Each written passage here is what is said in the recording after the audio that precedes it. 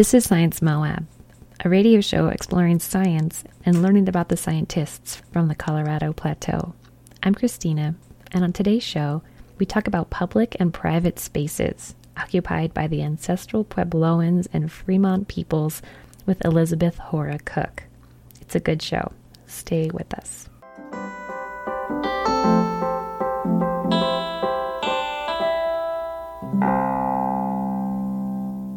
People are really fascinating, right? And there's just such variety to human life across time and across the planet. Different ways of getting the same job done. It's really fascinating.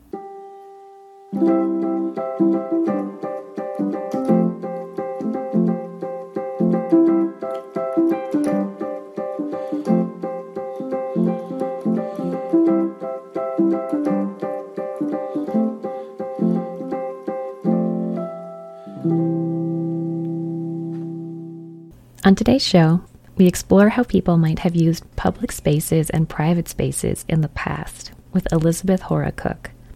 Elizabeth works at the Utah State Historic Preservation Office. For her work, Elizabeth has thought about how people who lived in the desert Southwest in the past might have differentiated between communal places where everyone was welcome and private places like granaries and dwellings. Through these differentiations, Elizabeth tries to understand what society might have been like for ancestral Puebloans and Fremont people who lived on the Colorado Plateau. I was wondering if we could start with you explaining the difference between rock art research and archaeology. Oh, yeah. I mean, there's not really any difference. They're one and the same. I think that maybe the practitioners, some archaeologists don't do a lot of rock art research, and some people who are really focused on rock art don't necessarily go out for a degree in archaeology. But, you know, it's all parts of the same puzzle. So I come at it with a bachelor's and soon a master's in science in archaeology. So that's sort of my way into rock art. And so when I look at rock art, I'm not really looking at what is the meaning behind it, what were the feelings and the motivations behind whoever made rock art. I'm more looking at, well, how does it pattern on the landscape, and what can those patterns tell us about human behavior at large? So I think that's a little bit different than how a lot of people look at rock art, which is, I want to know about the panel that I'm standing right in front of, because it feels so human, right? Explain to me a little bit more about how you do that. I have access to a pretty wide data set. Here in the state of Utah, archaeological sites are housed at my office, really, the State Historic Preservation Office up in Salt Lake City. So from pretty much every inch of land in the state that isn't privately owned or privately held, we get information about where archaeological sites are. And that includes rock art, and that also includes, granaries and scatters of artifacts. So all of that is housed at my office, and so I'm sitting amongst a bunch of files all day thinking about what's in those files. I have the availability and the ability, rather, to get GIS data on these, to map all of them. And we have some wonderful mappers in our office, Ari Leaflang, Deb Miller, Tessie Birmingham. They're a great resource for helping people figure out where sites are occurring on landscapes. And so that's what we did for the rock art.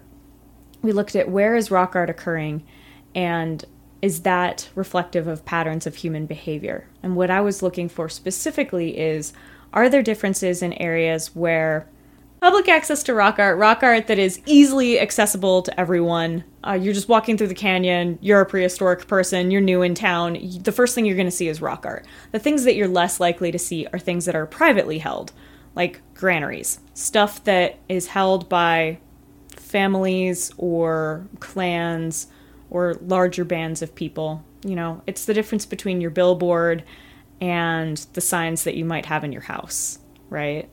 Your pantry. So looking at how these two things are patterned differently on the landscape, I thought would show me where is public space and where is private space. And from there, start to, I don't really want to say get in the heads of people, because you can't ever do that, but you start to see how people were building the landscape around them and how they were building and using the space. So I would assume you would have to focus in on a group of people or a time period with trying to construct these? Yeah, that's a really great point. A lot of these things, it's hard to get a time period on them, so I chose the Fremont period because we just have so much stuff.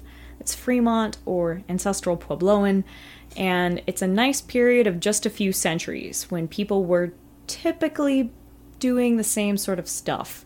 A pretty conservative, pretty traditional society where changes were a little bit more glacial than they are in modern times.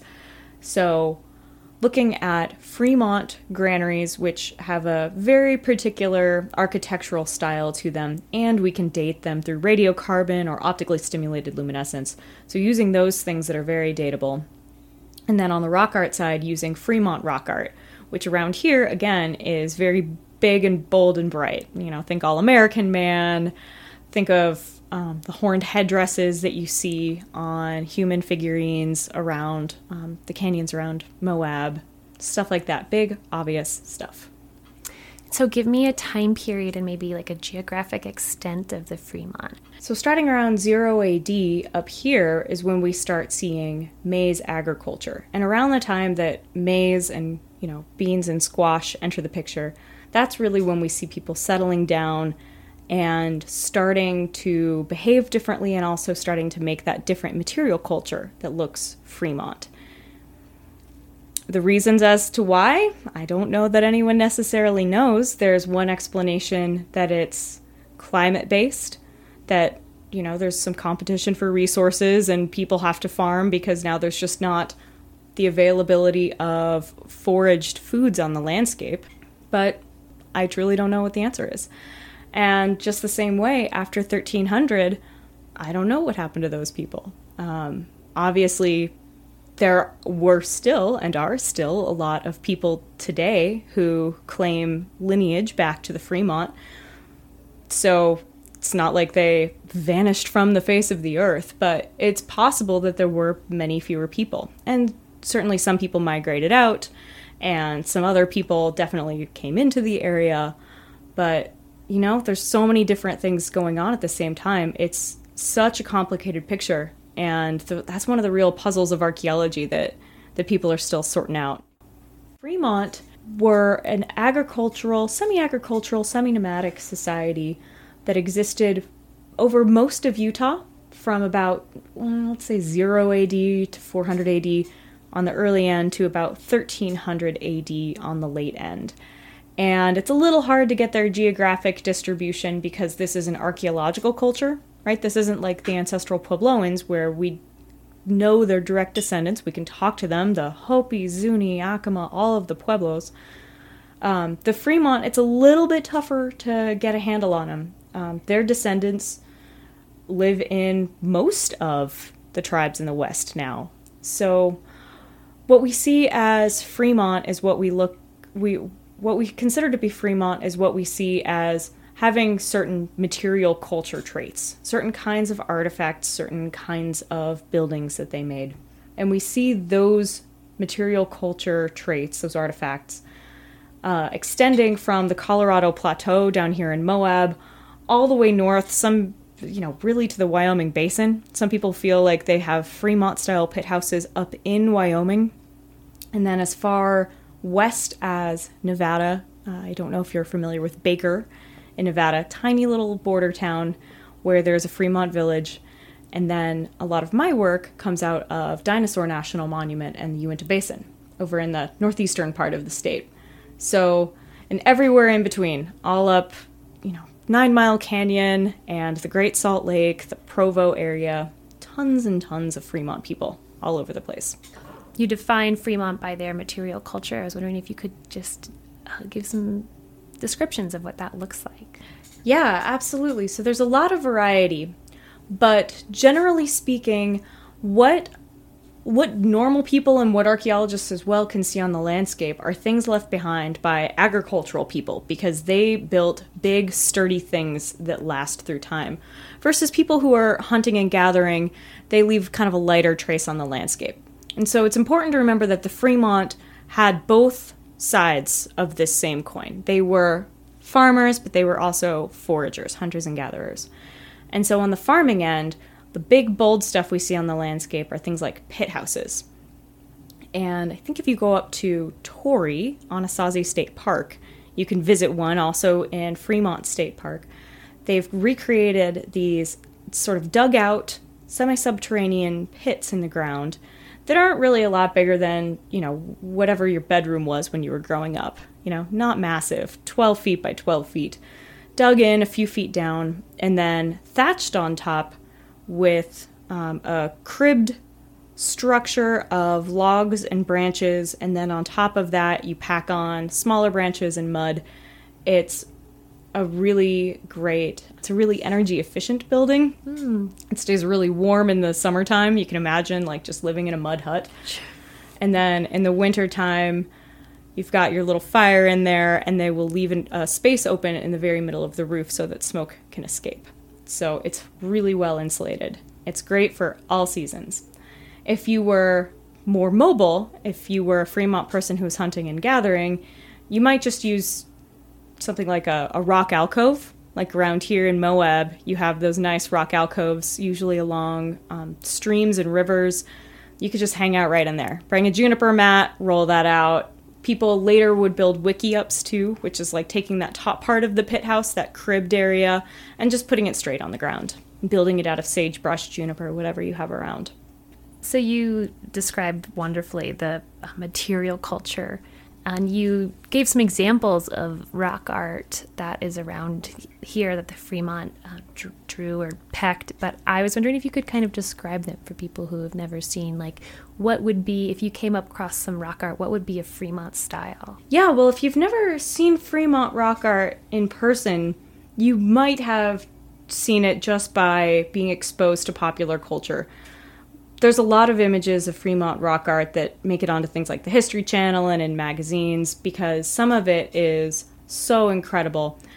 On these rock faces we have out here in Moab and really around the state of Utah, you'll get a really dark patina on that rock. And that patina can sometimes be black or even like a bluish black or a very dark brown.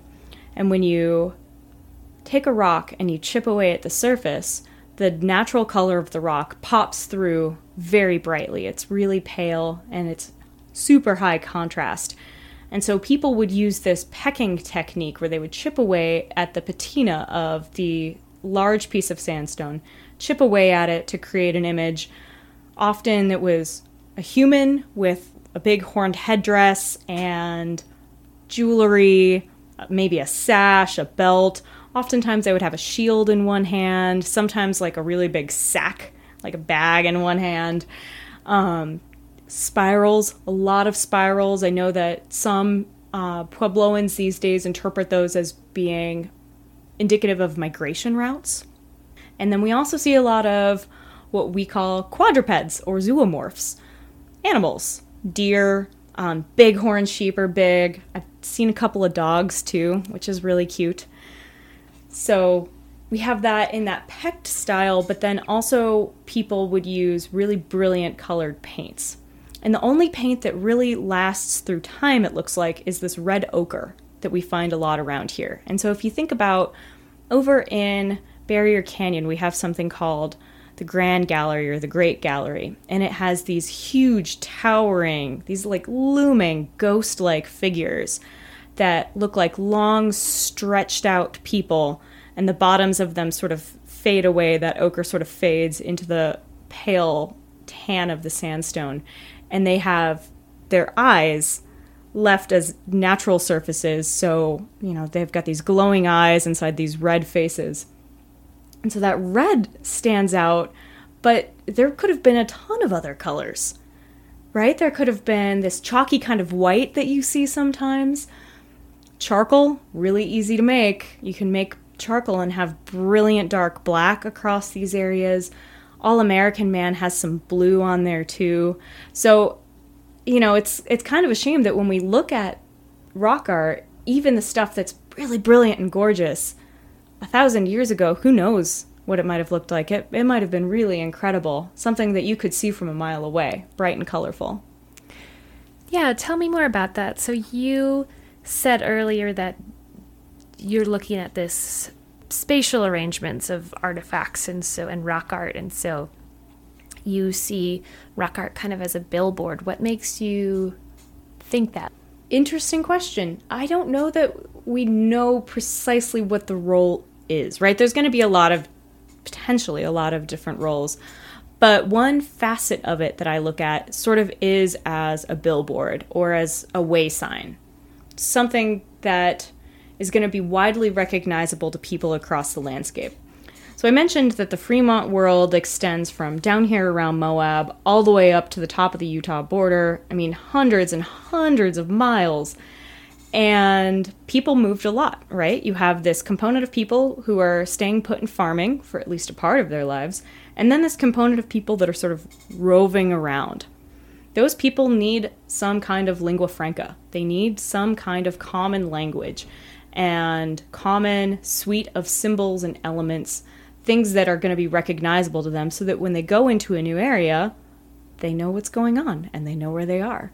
And so rock art could serve that function because we do see across the Fremont world, even though we have a lot of stylistic differences, we see the same sorts of images repeated again and again. We see people with big horned headdresses who are maybe leaders or great warriors. We see those migration patterns, those spirals. We see the same things again and again, and I can't claim to be able to read it. I don't think that anyone can. I don't know what that story is that each individual rock art panel is telling us, but I do know that whoever was looking at it was supposed to know what that means. Whether they come from the Uinta Basin or whether they come from the Sevier Valley, when they come down here to Moab and they see those familiar patterns, they're reading something into that, potentially.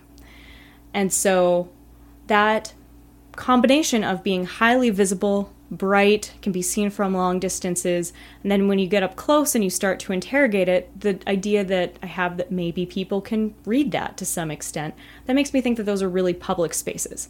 When you drive into Moab now, you see a sign for a restaurant. Maybe you don't speak English, but there's a picture of a burger. And you know that you can get something to eat. Something like that. There's something like that going on. So what is your work with all of the mapping of understanding the way these different public and private places are arranged? What does that hold you about this culture? Interesting. Yeah, so I haven't been able to get into a lot of different areas. Right now, I've only looked at one really small area up in Dinosaur National Monument, but it does look like there is a difference in patterns between areas that have rock art and areas that have storage features like granaries, that there is some sort of demarcation of public and private space. So that makes me think that maybe no one in society, with very few exceptions, is totally equal because there are just fundamental differences between people. And one of those differences is access to space. And so if you are living in Jones Hole Canyon all year round, the canyon that I was working in, you have access to that space. You have people there. You have connections with people. You're a part of that larger social network out there. Versus if you're a traveler coming up from 9 Mile Canyon, maybe you don't have those sorts of social connections. And so the rock art, when you see rock art, you know that you're in a space that's designed for you. And people know that if you wander into a space that's not designed for you, that maybe you're not supposed to be there. And so if we want to look at past human behavior, we need to start thinking about how people created their space, I suppose. How people created their space. And for the Fremont, because we do have so much of this sturdy architecture and sturdy material culture, we can start to read into that a little bit. Or at least I hope, anyway. We'll see. And so you mentioned that you've looked at things in Dinosaur. Are you hoping to expand and look at greater areas and ask these questions? Yeah, I am. And I think Moab would actually be a really great area. If you think about Cane Creek, there's definitely something going on there with social construction of space, right? And there's a variety of different kinds of archaeological sites that are there, and you can walk through it, and you can see that for yourself. And so I was thinking about maybe starting with a couple of the canyons down here. The problem that we have for a lot of the canyons is the problem of dating that you mentioned. So we're still fishing around, still casting around for a good data set. I mean, there are ancestral Puebloan people here too. Yeah, here in Moab, you have the really unique situation of two different groups that we define differently archaeologically, bumping up against each other, living in the same space at the same time. Down in St. George, we have a similar situation. I've heard people say Frizazi to sort of, to talk about how it's difficult to differentiate those cultures, and it's probably stupid to differentiate those cultures in some circumstances, right? But yeah, so here in Moab, we do have ancestral Puebloan and Fremont, and they do live in the same place, and they do look very similar. The difference, as far as I understand it, is in that rock art, that art, that durable architecture that I'm talking about, certain types of material culture. And maybe when you're living on this frontier, like people were between ancestral Puebloan and Fremont, maybe people were intentionally making things different to mark their membership in one or another ethnic identity, but maybe not. Maybe there is. I mean, Fremont, that's an English word. Well, that's a French word. Fremont, right? It's named after John C. Fremont, who, explored this area for the very first time. Fremont is not a native word. Fremont is, no one ever called themselves Fremont. And in prehistory, it's quite possible no one ever, it's almost certain they don't call themselves ancestral Puebloan. But I don't know how to differentiate these culture groups other than material culture. Do you see any examples of rock art or material culture that blends? That you see a clear, like, oh, they combined their styles? I end up working much further north, but my friend in town, Hannah Russell, has lived here and worked here for, a decade or more. And she was telling me a couple years ago about a site around here in Moab. I'm going to get it backwards, but it either had Puebloan rock art and Fremont ceramics, or the other way around. And it's really difficult to date rock art. Some people might say it's impossible to date rock art, but I'll stick with it's really difficult to date rock art. And so it's hard to know if that rock art was present or created at the time that other culture lived in that same rock shelter. But there's no reason to think it's not possible, right? And there's got to be some intermarrying. There's got to be some like Montagues and Capulets kind of stuff going on, if they are indeed very separate cultures who want to be very separate. Yeah, there's definitely blending. The lifestyles out here, there's some blending. People are farming more down here, who we would consider Fremont, than up in the Great Salt Lake area. And again, in part, that's probably because the environment is better for it. And in the Great Salt Lake, maybe you didn't need to farm all that often. But yeah, there's similarities, but we do see differences, which is interesting. I was wondering how much the actual place is going to play into public and private spaces.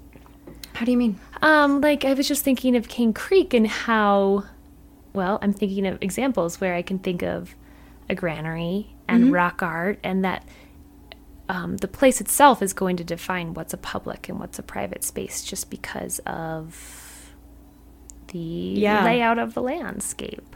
Yeah, it's a recursive thing that you have a granary that is signifying private space, and even if you find it in the public setting, that might still be a private space, right? Mm-hmm. Like driving your car downtown. We define that as private property. Right. The car is mobile, granary is not mobile, but the analogy's not great. Yeah, there is some research done by Shannon Boomgarden up at the University of Utah about what to call these granaries that occur very visibly. And her idea was that it is still, she wasn't looking at public and private space. She was looking at different kinds of storage styles. And so even though that's in a public area, it's still very much guarded by thieves because everyone can see what's happening up there. Mm-hmm. If you need a ladder to get up there, or if you need to climb and you're 30 feet above the village below, every single person knows who you are and knows who's getting into that granary. And if you're not allowed to have access to it, what are you going to do when you get down? You know? So that's a situation where there is that private space put in a public area, and it's using the publicness of it as its own defense, in defense of private space, which is really interesting. And I would suspect that given some of the visibility of some of the granaries in Moab, that you do have something like that going on up here, versus Jones Hole Canyon, where things are really tucked away. You have to really know where those granaries are. And the way that the sandstone kind of sweeps up from the valley floor, sometimes the best entrance to get into one of these alcoves where there's a granary is 200 meters back behind you on the left. You know, sometimes you really need to know the path to get there. So 2 different ways of keeping your stuff safe. Public and private, I guess. Using the public against you. Using the public for the private. What first got you interested in archaeology, and especially here in the Southwest? I've just always been a nerd, I guess. Starting in like the 6th grade, so I think I was 11, I wanted to be an archaeologist, and so that is what I set my whole life to doing. I started out really loving Egyptian archaeology. That was simply not feasible. I come from California, so the Southwest was sort of the natural way to do that. I had a really great undergraduate advisor, and if anyone else is thinking about going into the sciences, I really can't say enough how important it is to have a great undergraduate advisor and to be passionate about it yourself, right? You have to do a lot of the legwork, it turns out. You have to go out there and bug your advisor or bug some other faculty about what it is they're doing this summer, and if you can carry some of that water for them. And, you know, sometimes they'll let you. So this is all I've ever wanted to do was archaeology. And now I work at the Utah State Historic Preservation Office, so I'm a little bit more of a bureaucrat, but I get to still at least see archaeology dimly through a window. It's really great. It's great working up there because I get to see a little bit about everything that's going on in the state. Even though I don't have boots on the ground anymore, I still get to see it from afar.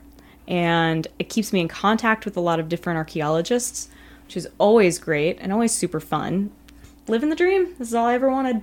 What is it that you've always liked about archaeology? Studying people but not having to talk to them directly. I don't know. Not having to make eye contact. No, people are really fascinating, right? And there's just such variety to human life across time and across the planet. Different ways of getting the same job done. It's really fascinating. And I've always sort of liked this notion of haves and have-nots. That's kind of Marxist archaeology, right? I really like it. I think that, personally, I think that social inequity drives so much of social structure, and I think that people internalize that to such a large degree that it really colors your thinking and it colors your way of life. And archaeologically, that's an incredibly sticky subject to get into. So that's really fun. You know, it's friggin' difficult. It's fun. What do you enjoy about being a scientist? Again, this is all I've ever done. And growing up, I was really good at science, would score really high on science tests and really low on math tests. So you do archaeology. It's the closest you can get to, I don't know. Yeah, I don't know what it is I love about science because I've never really done anything differently. I don't know. I like collaboration. I guess I'll say that. I really like being able to work with a bunch of different people from a variety of different backgrounds. So, you know, this wasn't my thesis research, this rock art stuff. But in my thesis research, I did a lot of dendrochronology, and I got to work with people from Utah State University's College of Natural Resources, a dendrochronologist, Justin DeRose. And he was absolutely fantastic. And he just has such a different way of coming at questions and coming at problems. And, you know, when you'd camp at night, it would be me and Justin and my advisor, Judson Finley at USU in the anthro department. And we would just kick it around about different sorts of questions and different sorts of data sets that exist out there. I really love that. I really love that. I really love interdisciplinary research. It's, what's a good word? It's really exciting. It's really exciting and really energizing. That's awesome. Yeah, you're totally right. Well, this has been so fascinating. Thank you so much. This has been really fun. Good. Thank you for coming. This has been really great. Yeah, absolutely. I'm really glad that we were able to do this. Thank you so much for inviting me. Absolutely. You can listen again to Science Moab on kzmu.org or by downloading the Science Moab podcast on iTunes. Theme music for our show is written by Jeremy Spalding, and the show is produced by Christina Young and KZMU.